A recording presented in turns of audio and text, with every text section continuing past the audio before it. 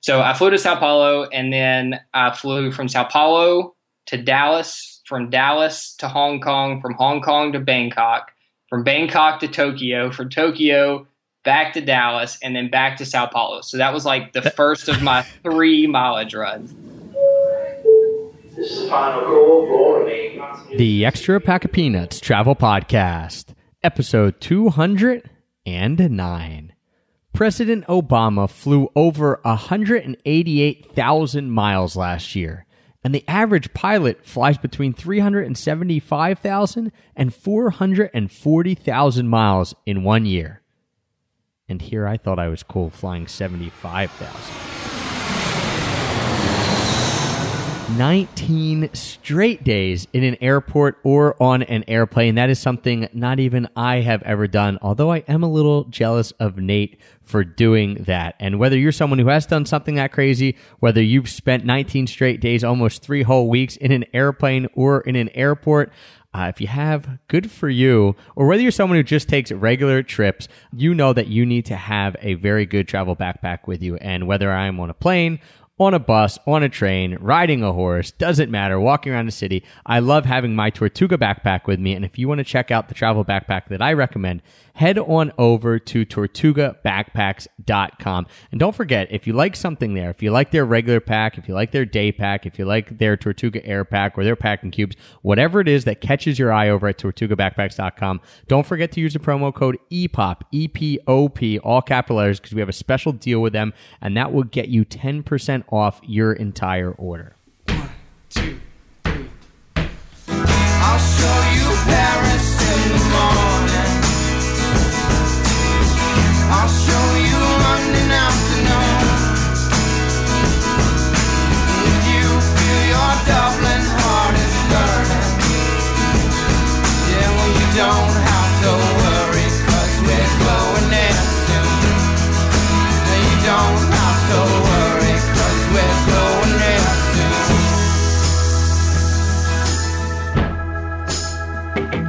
Hello, travel nerds, and welcome to the Extra Pack of Peanuts Travel Podcast, the show that teaches you how to travel more, and in this case, a lot more, in a little amount of time, and spend less.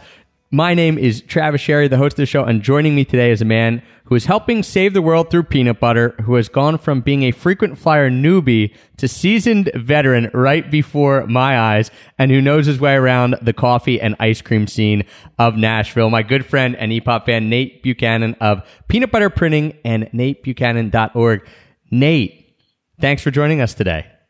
Thanks for having me on. Looking forward to this. And you are part of a very exclusive, I don't know if this is in a good way or a bad way, a very exclusive club, one of only a handful of people who are now making their second appearance on the show. So you must have liked it well enough before to actually come back on. I could coerce you to come back on again. Most definitely. So in February 2015, when your show launched last time, you had just, less than 11 months ago, you had just come on to talk about your first ever big trip that you had taken. So fill us in a little bit on the backstory of kind of how you have progressed, because we're going to get into what you did just recently, and now you're planning on January 10th, in just a few weeks, to leave on a year-round round the trip. So you have, as I mentioned, kind of run the gamut here. From like, I haven't even taken a big trip, to doing 3 things that a lot of people never will do in their life. So give us a little bit of the background so people know where they're coming from if they didn't hear the other episode.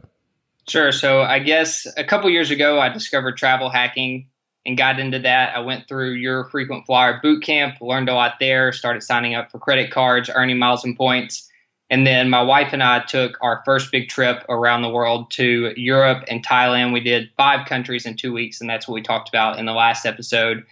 And I think that really gave us a lot of confidence in our travel, not only that we could use miles and points to travel the world for super cheap, but just also that we could survive traveling in foreign countries like Thailand, that seem really far off and exotic, but when you get there, it's just a fantastic experience. And so from there, like, the momentum's just continued to build, and I went on a 2-week mileage run where I basically lived on airplanes and in airports for 2 weeks. And now we're planning a year trip around the world.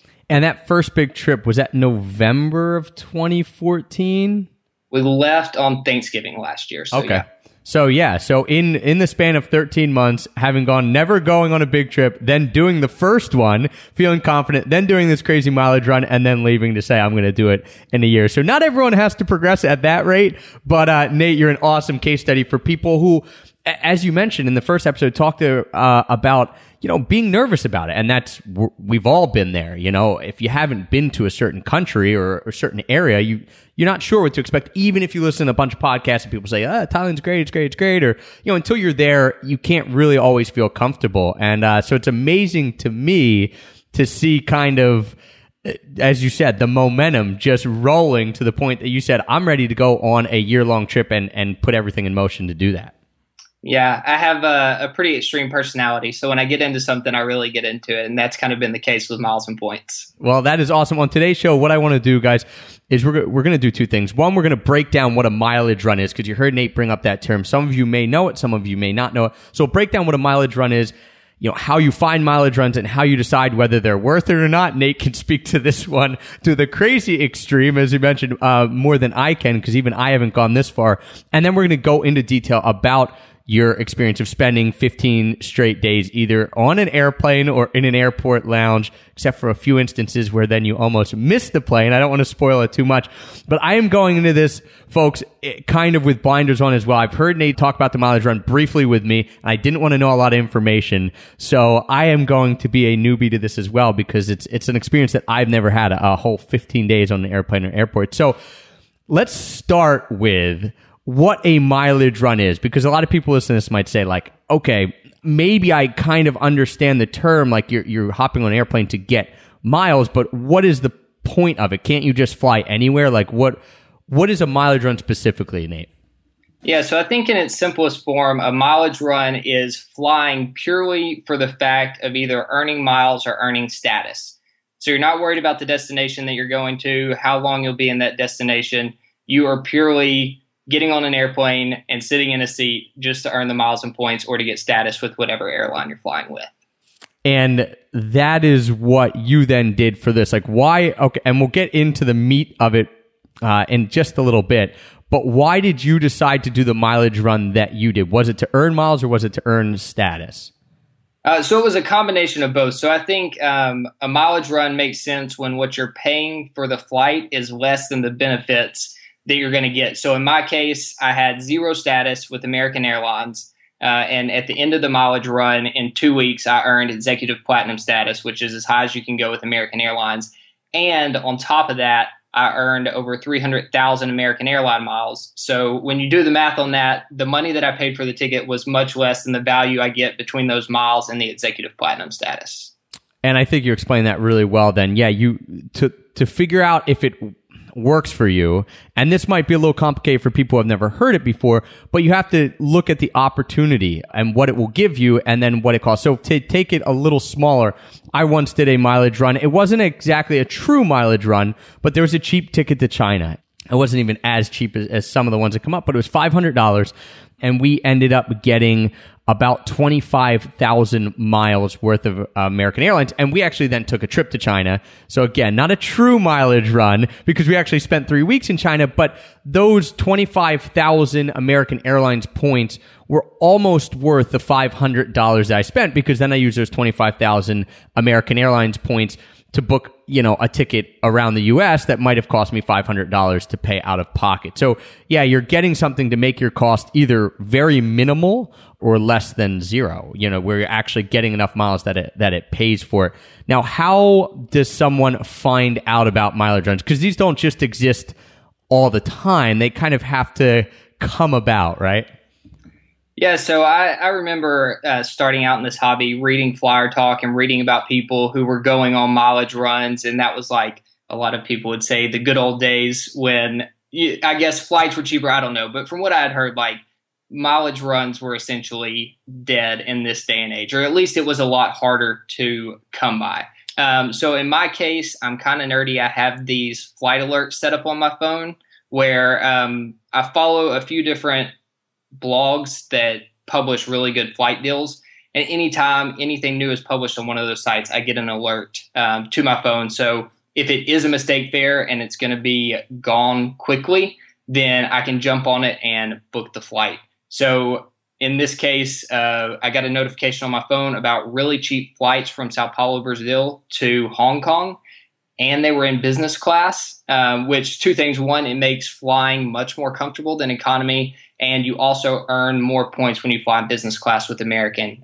So the notification popped up on my phone, did some research online, and had 3 back-to-back flights booked within about 2 hours. And traditionally, are mileage runs in economy, in business, in first? Like, do you see one kind pop up more often than others? For me, not specifically. I guess I'm just kind of looking for the flight deals, what comes across. Like normally in the past, when mistake fares have popped up, I've actually used those to go somewhere and enjoy a trip and not for mileage run purposes. But this one specifically made the most sense because it was in business class and I earned a bunch of different mileage multipliers. So if you can find one in business class or first class, you're gonna get a lot more bang for your buck. Yeah, and as Nate mentioned, he ended up stacking these trips on top of each other. So in essence, you got the same ticket, Sao Paulo to Hong Kong, but you did it 3 times back to back to back. Typically, I guess there's no typical with a mileage run because it just comes down. In essence, it's crazy people who are flying just to get miles or status. So there isn't typical, there isn't normal. It's a very nerdy, geeky thing, and I say that with the utmost respect, of course, because I'm jealous that you did it. But you can do it just as one trip. So there are people who will say if a cheap ticket comes up, and it doesn't even have to be international. A cheap ticket could come up between New York and LA, and you say, all right, I'm going to fly out on, a Friday night, and I'm going to take the red eye back like Saturday morning. Like you don't really, in a true mileage run, spend time in the destination, as we've kind of hit on, but I think that's an important point for people. You're not going to go to the destination, although sometimes you can build that in, and you can actually make it a trip.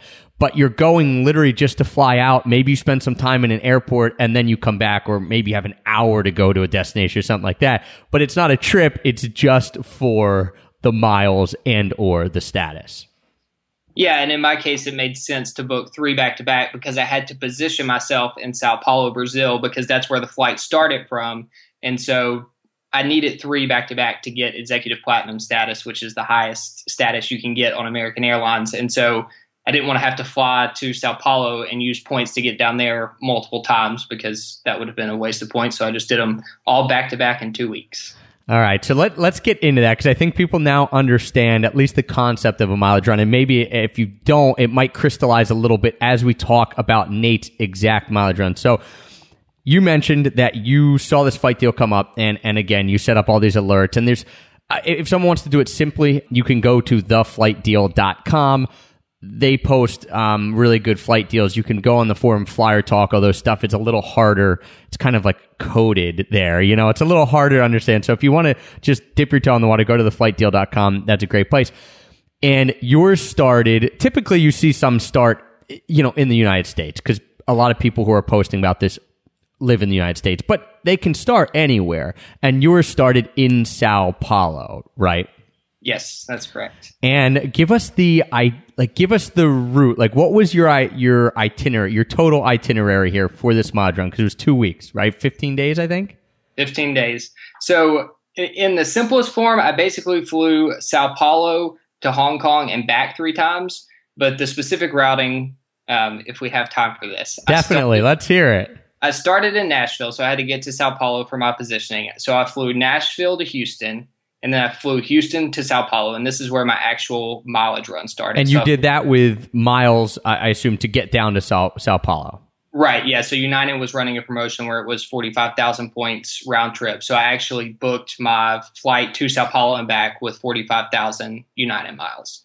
So I flew to Sao Paulo, and then I flew from Sao Paulo to Dallas, from Dallas to Hong Kong, from Hong Kong to Bangkok, from Bangkok to Tokyo, from Tokyo back to Dallas, and then back to Sao Paulo. So that was like the first of my 3 mileage runs. Right. So that's number 1. And how many days does that encapsulate? It was like 3 or 4 days. I think the longest layover I had during that period was 10 hours in Bangkok in the middle of the night. Luckily, some lounges stay open during that time. So I was just hanging out in an airport lounge in the middle of the night in Bangkok. So yeah, that was maybe 3, 4, 5 days. They all kind of run together, especially when you're crossing the international date line. Yeah, and you're going back to the same places a lot of times. All right, so that would be a typical one-off mileage run. Like you went from Sao Paulo all the way to Hong Kong. You routed through some different areas, and then you came back to Sao Paulo. But as we mentioned, because Nate decided to stack 3 on top of each other, why not? You're already down in Sao Paulo, and you're already going for the miles. You then had to do it 2 other times, and the routing changed a little bit, I think, right? Yeah, so the other 2 times, essentially, I just went Sao Paulo to Dallas, Dallas to Hong Kong, and then Hong Kong back to Dallas, back to Sao Paulo. So cut off the Bangkok and Tokyo legs. Okay, so here we go. You've flown Sao Paulo to Hong Kong, and with some little layovers here and there. You did that 3 straight times. So give us, like, if you have the nitty-gritty kind of amounts. Like we've talked about. All right, let's go from your door in Nashville. Like when you left Nashville to then when you actually returned to your house, how many days was that? It was 15 total days of flying, and I flew 92,000 miles in those 15 days. And did you ever like calculate out how many hours you spent in lounges and how many you spent on airplanes? Or was it just like, all right, I know it's 15 days where I literally have not left an airplane or lounge for the most part? It is on my blog somewhere, but I don't have it pulled up, but I'm pretty sure it was 100 plus hours on airplanes. Okay, 100 plus. And I can't remember how many lounges, but if somebody wants to see the exact numbers, it's published on natebuchanan.org. Awesome. And then for you were flying business class. So let's talk kind of like about the, not emotional state, but I guess really like, obviously to do something like this, you have to be pretty geeked up and excited about in the beginning. So talk us through when you first booked it, you know, what were your thoughts with, okay, I'm going to spend basically 15 days away from home, but I'm not really going on any type of vacation. I'm going to be in airports and on airplanes for 15 days. Were you pretty excited? Were you nervous? Were you like, what am I getting into? What were your feelings when you first booked it? Yeah, so let me step back to like the actual booking process, because that was kind of crazy in itself. So it was a mistake fare, and kind of anything goes with mistake fares, especially since the Department of Transportation has kind of made it easier for airlines to not honor mistake fares. So there was no guarantee I was going to get these tickets when I booked them, because these tickets are $7,000 tickets.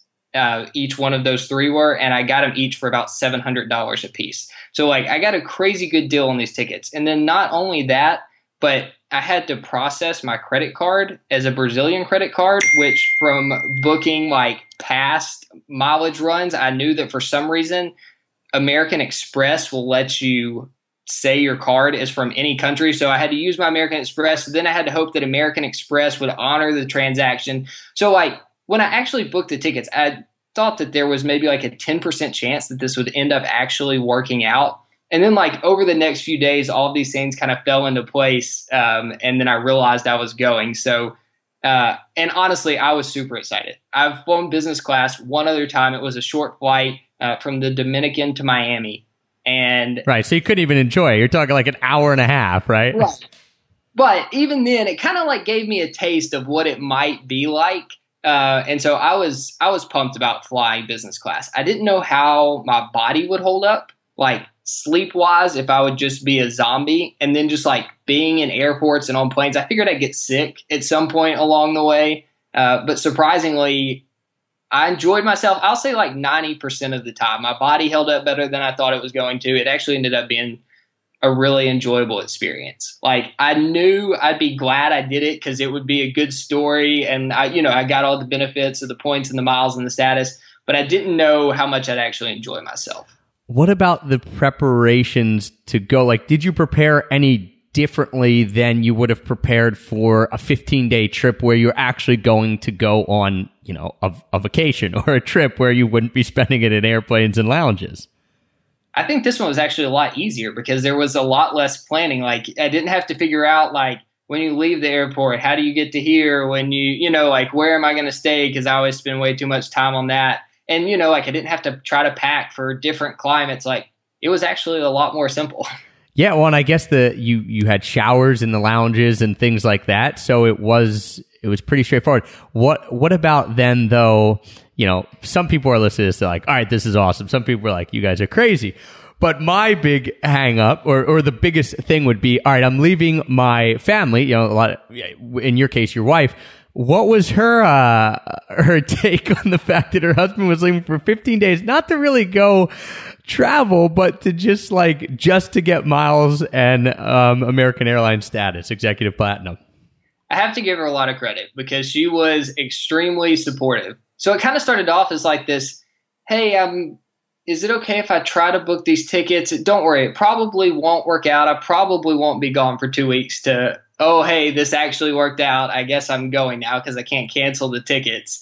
But she was extremely supportive. You know, she's looking forward to visiting some of the first class lounges on our trip around the world next year because of my new status. You know, we're using the miles that I earned to pay for a lot of our trip around the world next year. So obviously she wasn't happy not seeing me for 2 weeks, but you know, she was logical enough to know that the benefits outweighed the cost of being away from me. Yeah, and all right, so let's talk about those benefits a little bit in your specific case, because we talked about a typical mileage run. You earn miles and then you use them to book free flights, and you also sometimes people do it for status. And in your case, you got American Airlines Executive Platinum, which as kind of in the industry, people say this is the best.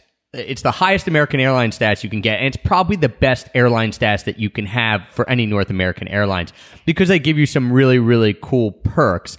And at that point, you knew that you were going to do a around the world trip too. So were you able to kind of figure out, like, you spent about $2,100, correct, on the actual mileage run tickets?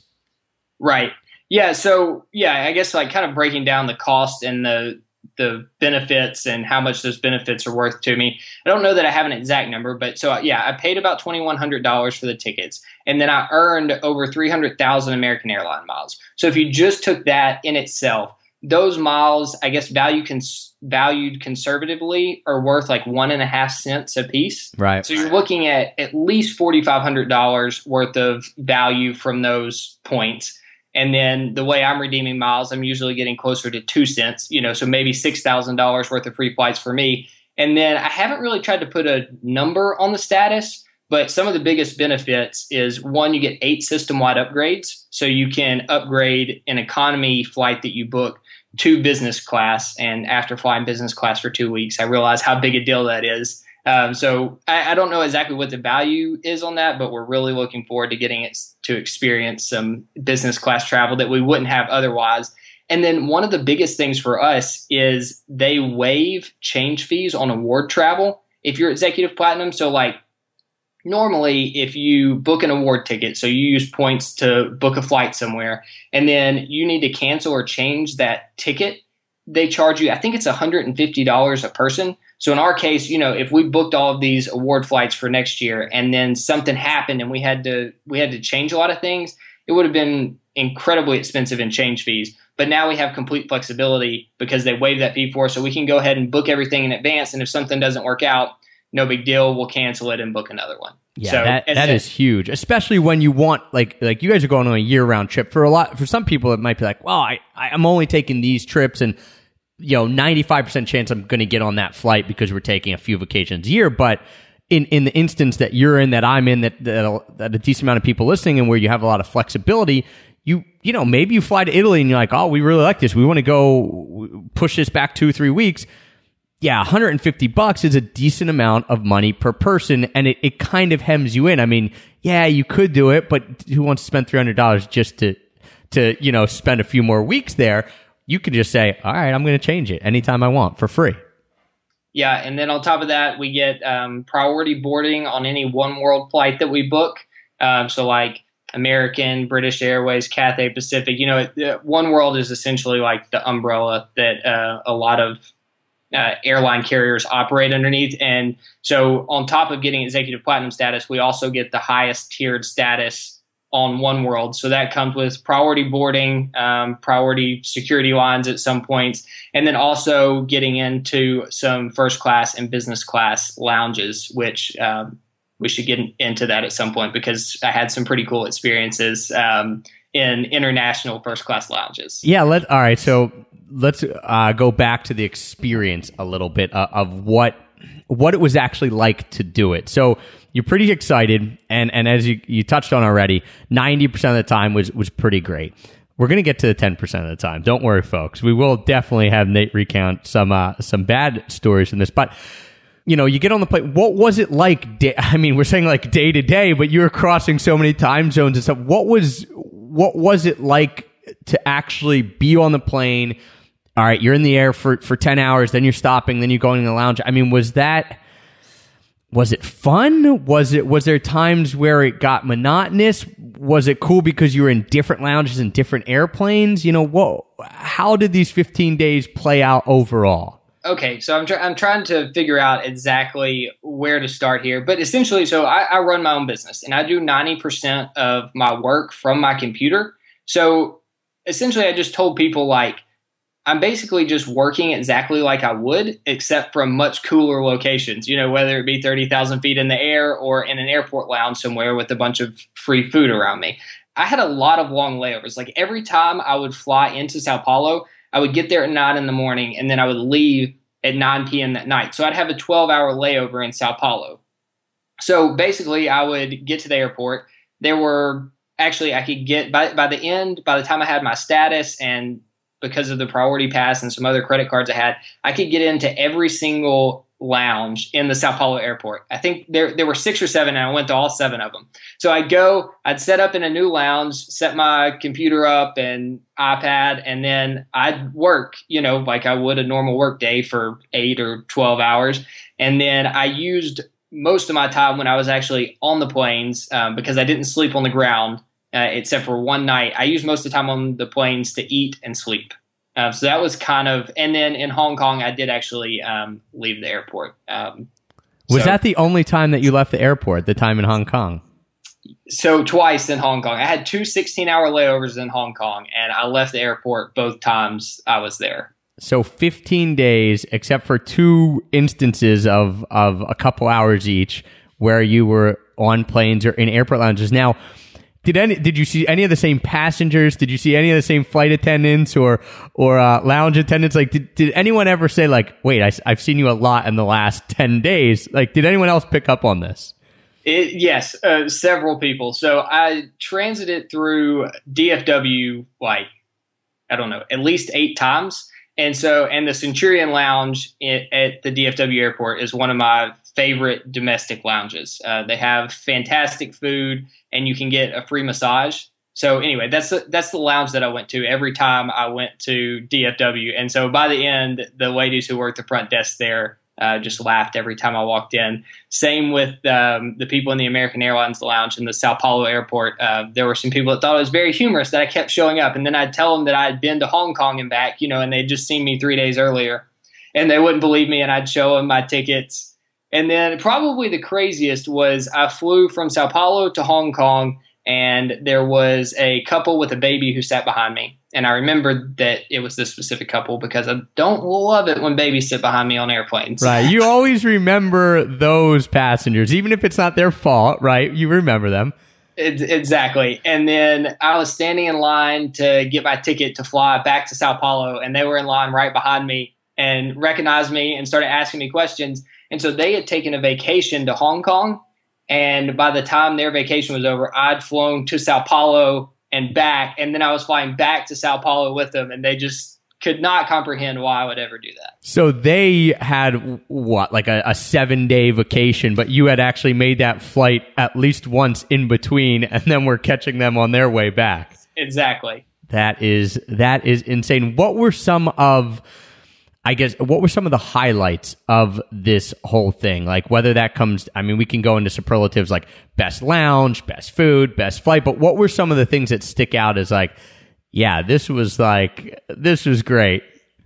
So for me, the very first thing was just like the business class flight experience in general. So since this was my first time, I was new to all of it. And I remember boarding the plane the first time, I was like super giddy, but I was trying to act like I'd done this before, but they could tell I hadn't. I was so excited. So I got on the plane, and then they serve you a pre-departure beverage, and then when you get up in the air, they serve you a 4-course meal with an appetizer, a salad, a main course, and then the highlight for me was the dessert. So American has this cool thing where they do an ice cream sundae for you, and they bring the cart around and they have ice cream and then like a ton of toppings on the cart, and you choose which toppings you want in your ice cream sundae. And so I love ice cream anyway, but to have it on an airplane at 30,000 feet was fantastic. And then you sleep for a little while, maybe watch a movie, and then wake up and they serve you like a 3-course breakfast before you land. And the American Airlines business class, the design of it, like if you fly in a window seat, you're basically in your own little pod. And so you have a ton of privacy. The seat lays completely flat. And that was just like a completely different flying experience than what I'm used to, sitting in economy with my neck pillow, trying not to lean on the person beside me, to having a lay flat bed with a pillow. They give you a nice blanket. So, I mean, I just enjoyed the entire like business class experience. Yeah, and if anyone's listening, you know, I typically Heather and I fly like Nate and his wife fly. Well, not anymore now that you're executive platinum. You'll be going business class all the time, but typically we fly economy. And Heather and I I've only flown business twice, and she's only flown it once. One of those was for our Swiss TV show that they put us in business. The other was when a business class flight with miles was cheaper than actually an economy one. And we won't get into why that happened. But one of the reasons that a lot of people do earn frequent flyer miles, like, so if you're listening, you're like, yeah, you know, I hear you talk about frequent flyer miles a lot, and, you know, it's fine, but I don't, is it worth me doing it if I can buy a trip to Europe for $700, $800, $1,000, you know, and I do it once a year? One of the big reasons that a lot of people do get frequent flyer miles is so that they can have business and first class tickets. So Heather and I do a lot of travel on economy flights, and we don't have to pay out of pocket for them. But a lot of people use their miles to get the business class flights, because then you're talking a couple $1,000s, if not tens of thousands of dollars, to do some of these business and first class flights. Whereas using miles, you know, instead of 60,000, it might be 100,000. So it opens up a possibility that really isn't there for 95% of people when they talk about paying for flights. So that's just an aside where some people who have talked to me before, like, I don't know if it's worth it if I get frequent flyer miles because I'm only going to, you know, take one trip a year. I'm like, well, what if that one trip a year could be in business class as opposed to economy? Then it might be worth it for someone who isn't a frequent traveler. Exactly. So yeah. You love the Sundays, obviously. Yes. So the ice cream sundaes were fantastic, and it was fun because, like, depending on which route you're flying, they serve you different food. So like that entire experience was just fun and exciting. Another highlight was the 16-hour layover in Hong Kong. So I got there at like 8 p.m. at night, and my flight didn't leave till the next morning at 1 p.m. So I had like 16-ish hours. I don't know if my math is perfect, but I was trying to stay on like central time zone. So I'm from Nashville. We're in the central time zone. Sao Paulo is maybe like 2 hours ahead, I think. And so like that was where I was spending 75% of my trip. So that's how I designed my sleep schedule. So anytime I was in Asia, I just stayed up the whole time. And so we landed in Hong Kong at 8 p.m. And then I decided I'd just go like walk around and explore the city all night until I had to come back for my flight, and be back at the airport at like 11. So I got off, took the train into the city, went to see the harbor with all of the lights, went to explore some of the night markets, and ate some street food. Like, just had a great time until maybe like 1 or 2 a.m. in the morning. And then I realized I was wandering around this foreign city like late at night, and it was starting to get a little sketchy. So I ducked into a McDonald's because apparently they're open 24 hours a day there. It had free Wi-Fi.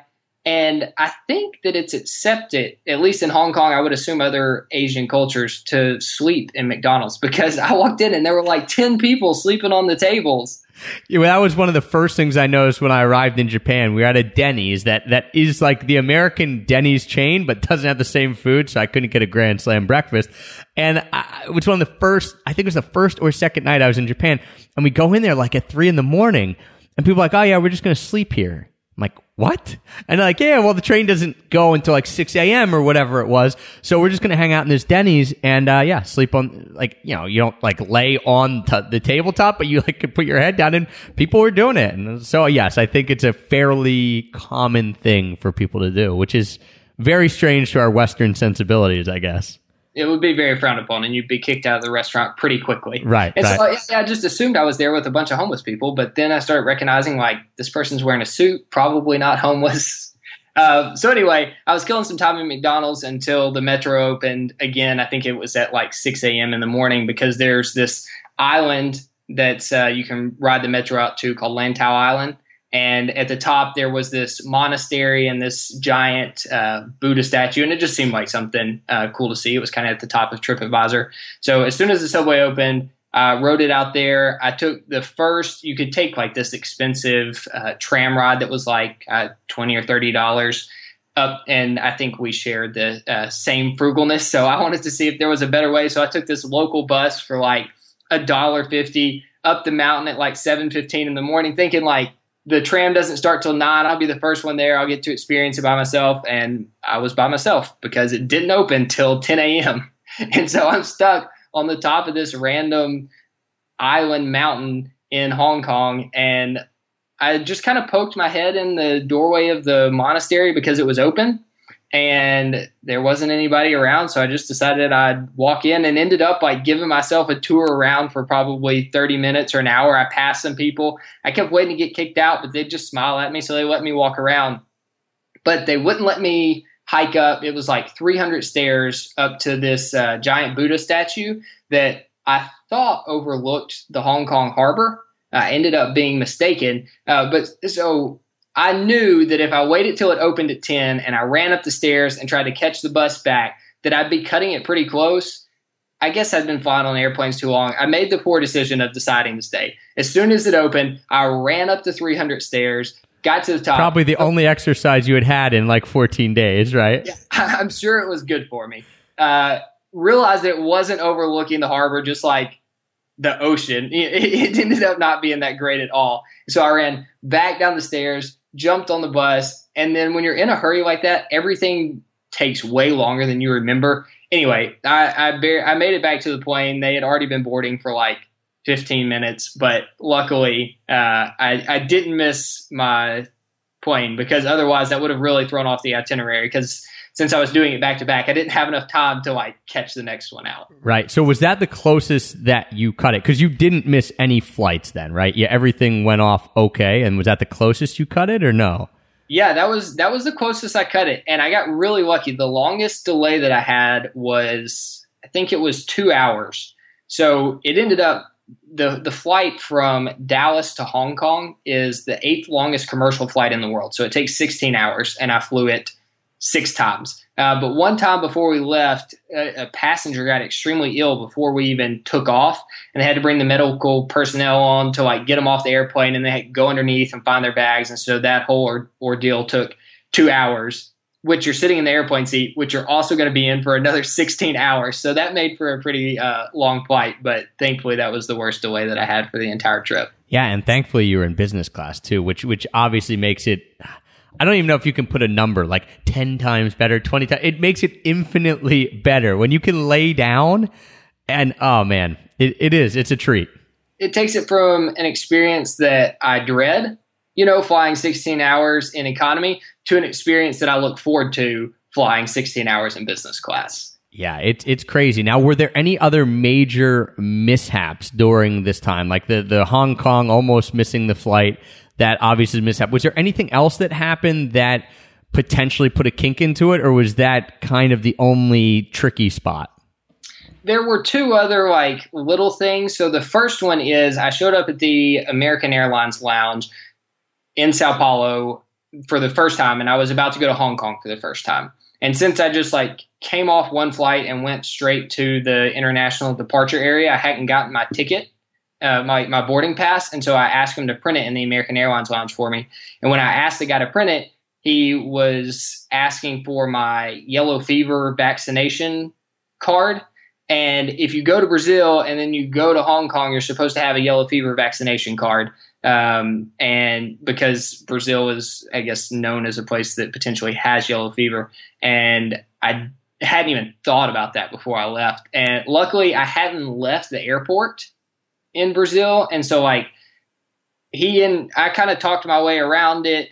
He didn't speak fantastic English. And so like that kind of helps, I've discovered, just kind of point to things and hope for the best. Anyway, it took him a good like 30 minutes to sort that out. So that scared me that like I just got into Sao Paulo. I was about to start this 2 weeks of flying and it was all going to be over because I hadn't gotten the yellow fever vaccine. Yeah, that puts a kink in it pretty quickly, right?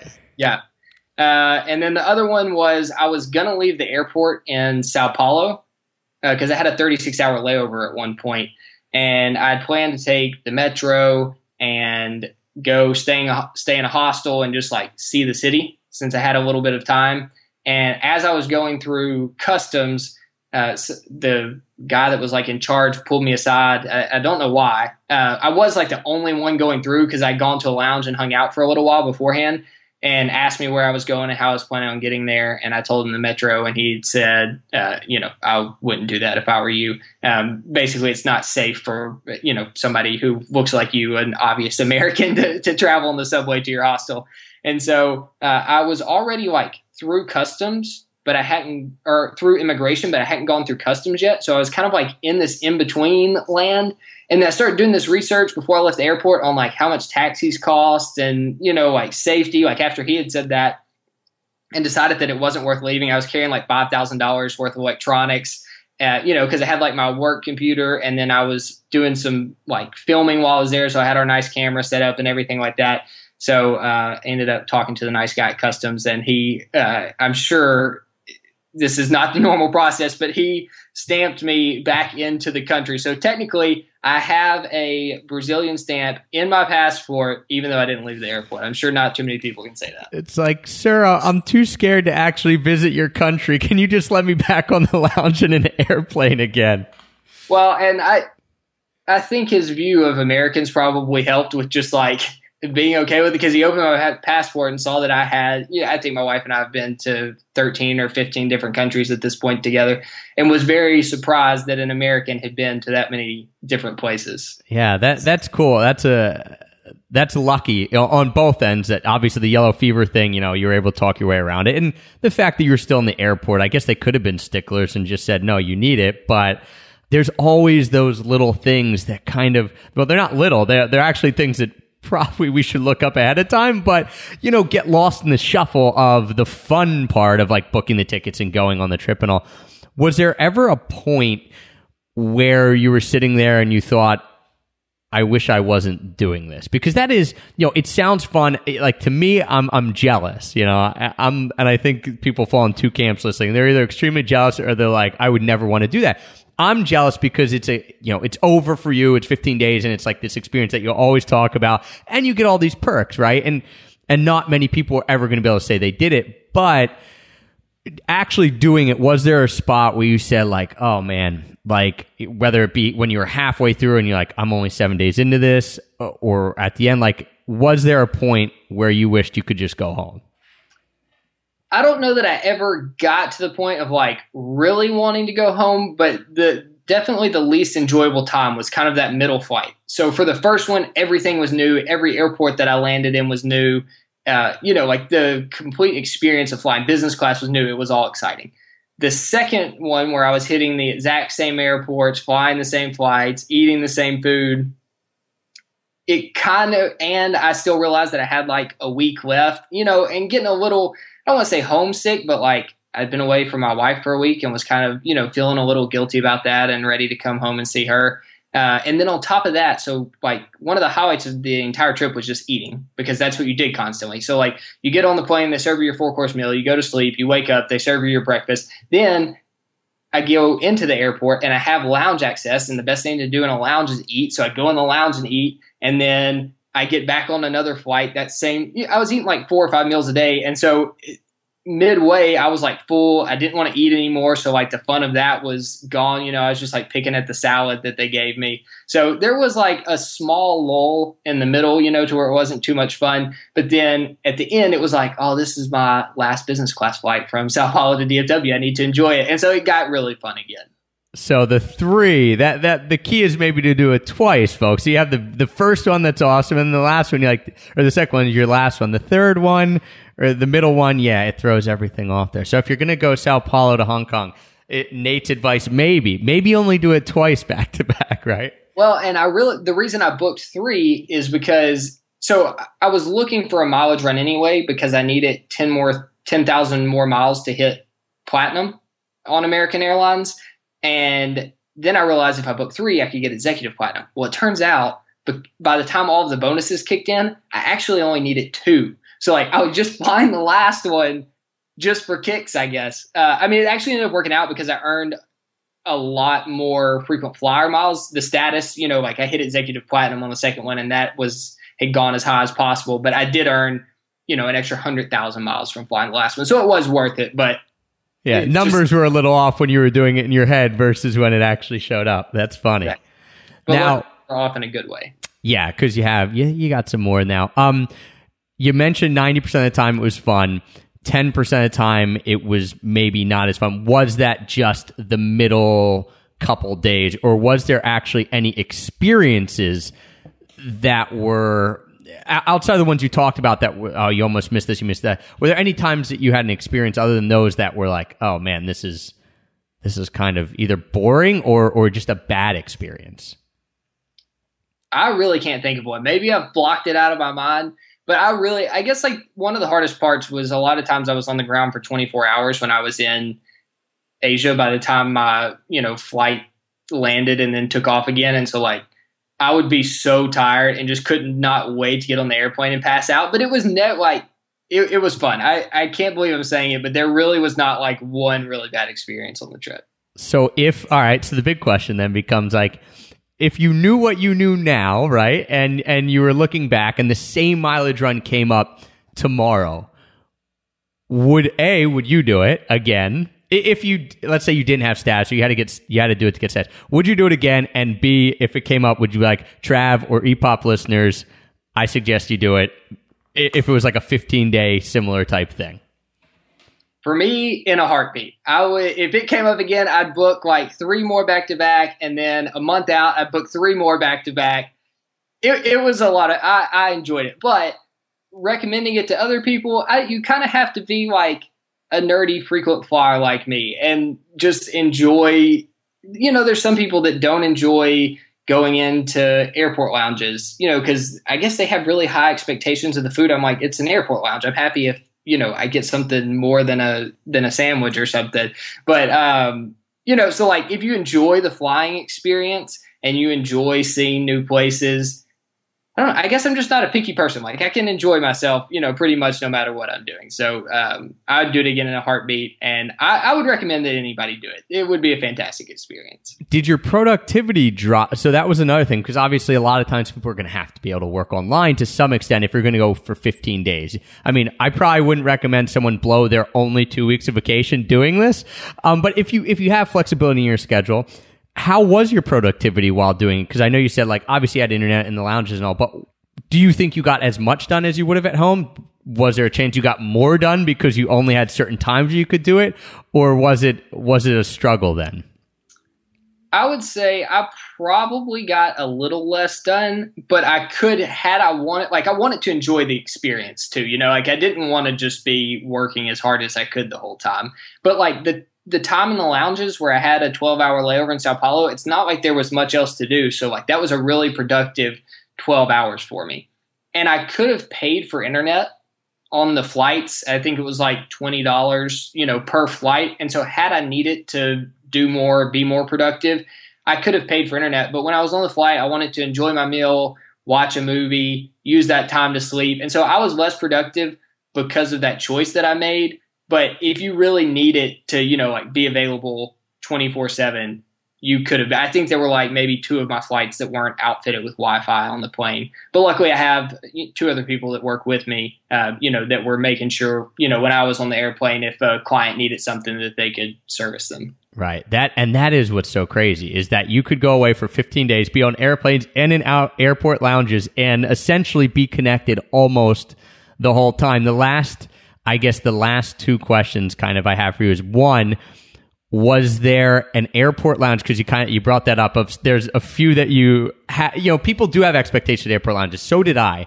I thought, I'd walk in and it was going to be like Shangri-La, right? And I've had some really good experiences in lounges, and I've had some that are like, okay, well, this is better than sitting on that cold, hard chair out there with no food, but it's only minimally better. What were the best ones, the best lounges that you experienced?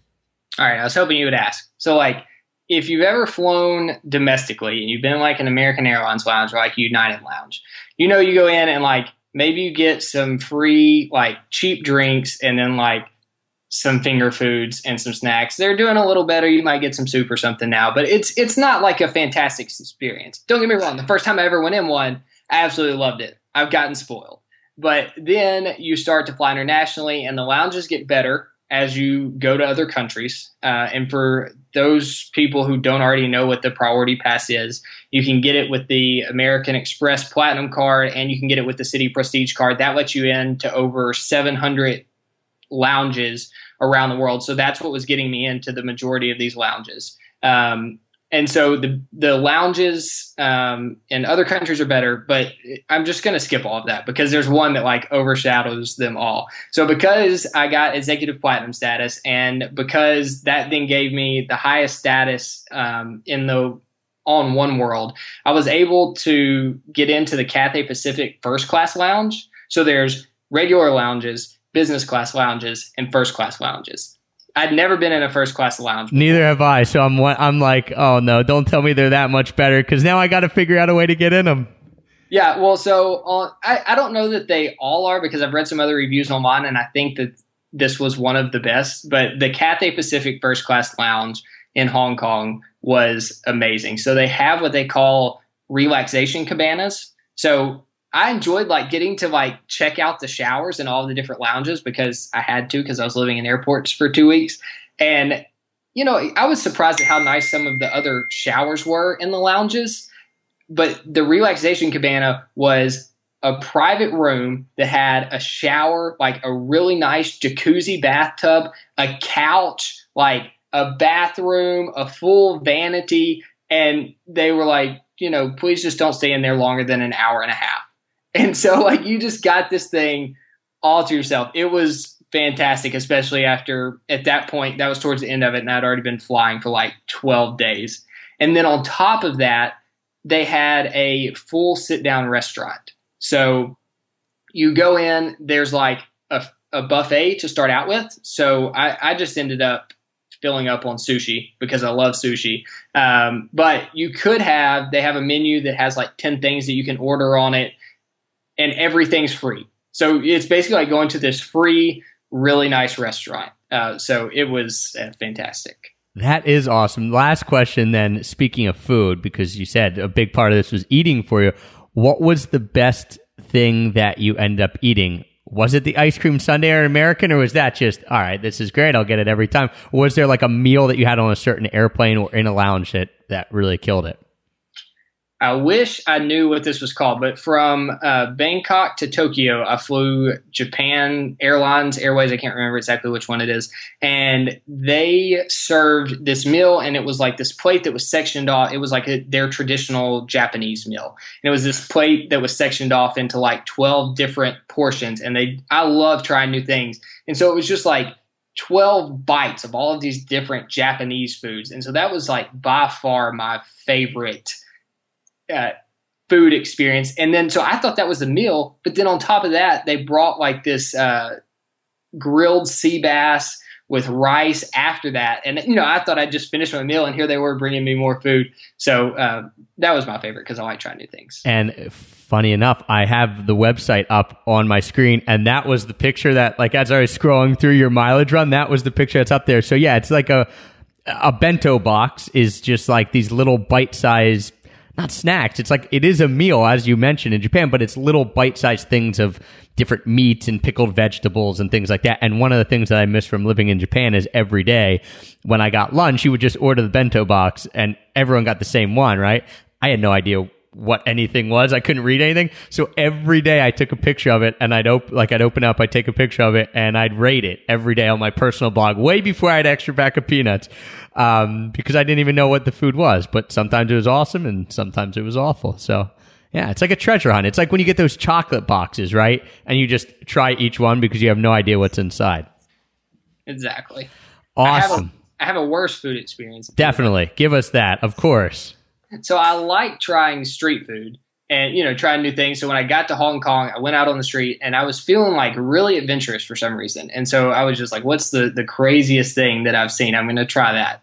And it was grilled octopus legs on a stick, which like I enjoy seafood. I've had squid and calamari and I decided I would try it. And so there's ladies at their little street stand and then you pick the meat that you want. It's not cooked. And then they dip it in this boiling concoction and they cook it in whatever it is, and then they give it to you and put it on a plate. Well, and then at most of these street stalls, there's like 3 or 4 little tables, out in front of it. And so the ladies who are cooking the food are sitting there like watching you try it, and especially me as an American, like they're watching very intently for how I'm going to enjoy this squid on a stick.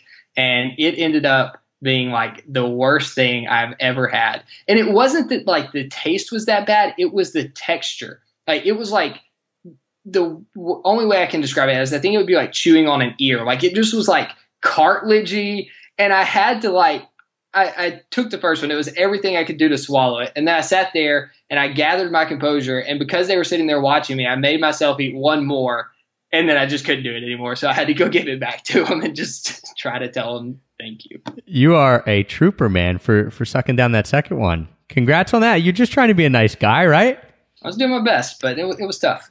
That is awesome. Nate, I want to thank you for coming on. I also, before we go, I have to ask you this, I guess, because you're about ready to embark on your year-round trip, or year-long trip, year-round, year-long round-the-world trip.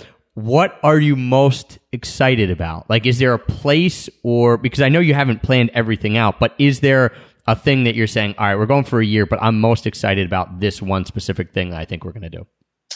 So we're planning on visiting about 25 countries on our trip around the world. And I think the thing that I'm looking forward to most is we're planning on being in Nepal in early May, and we're going to attempt to hike to Everest Base Camp. So I'm kind of outdoorsy and enjoy challenging myself. So there's a ton of things that I'm looking forward to, but if I had to pick one, that's probably it. That is awesome. We will be keeping up with you on your adventures. You do a fantastic job on NateBuchanan.com and on Instagram. Obviously, a really easy way to follow it. So I want to thank you for coming on, recounting your story, documenting all on Instagram and on the site so that we could all live vicariously through you without having to endure the sometimes torturous but mostly fun trip that you took. So remind people one more time, like how they can come find you and especially how they can check this trip out and then follow you on the one that you're going to be going on, because man, you're just like a traveling fool now. It's crazy.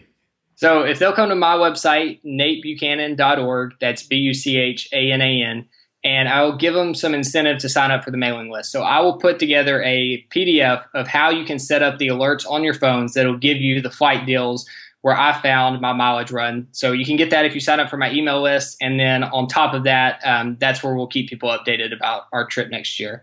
And also I'm working on a small documentary. I mentioned that I took my wife's, she films weddings, and I took her camera equipment with me when I went on this mileage run. So at some point, hopefully in the near future, I'm going to publish a little short documentary about the mileage run on my website as well. That is awesome. That's one of those projects where you have to document it, but then you get home and it's over. You're like, all right, I'm going to give myself some time to readjust. And then you're like, I never get around to then making using the pictures, putting them up, or doing the video. So I hope you're better and more organized than me, because I want to see that. I'll set it on here, so that's going to force me to do it. Thank you, Nate, so much. Guys, if you're checking this out, remember, you can go to extrapackofpeanuts.com/pods. We'll have the show notes for this show and all the other episodes there. So you can check that out. We'll be linking to Nate's site. If you forget what that is, definitely stay up to date with him and his wife's trip, because it's going to be cool. You guys do a really good job on Instagram and kind of just keeping people in the loop with what you're doing. It's really easy to follow you guys on the site. I want to give a big shout out to our sponsors, Tortuga Backpacks. Remember, if you're looking for a good travel backpack, head to tortugabackpacks.com, use the promo code EPOP. And Nate gave you some incentive for signing up for his mailing list.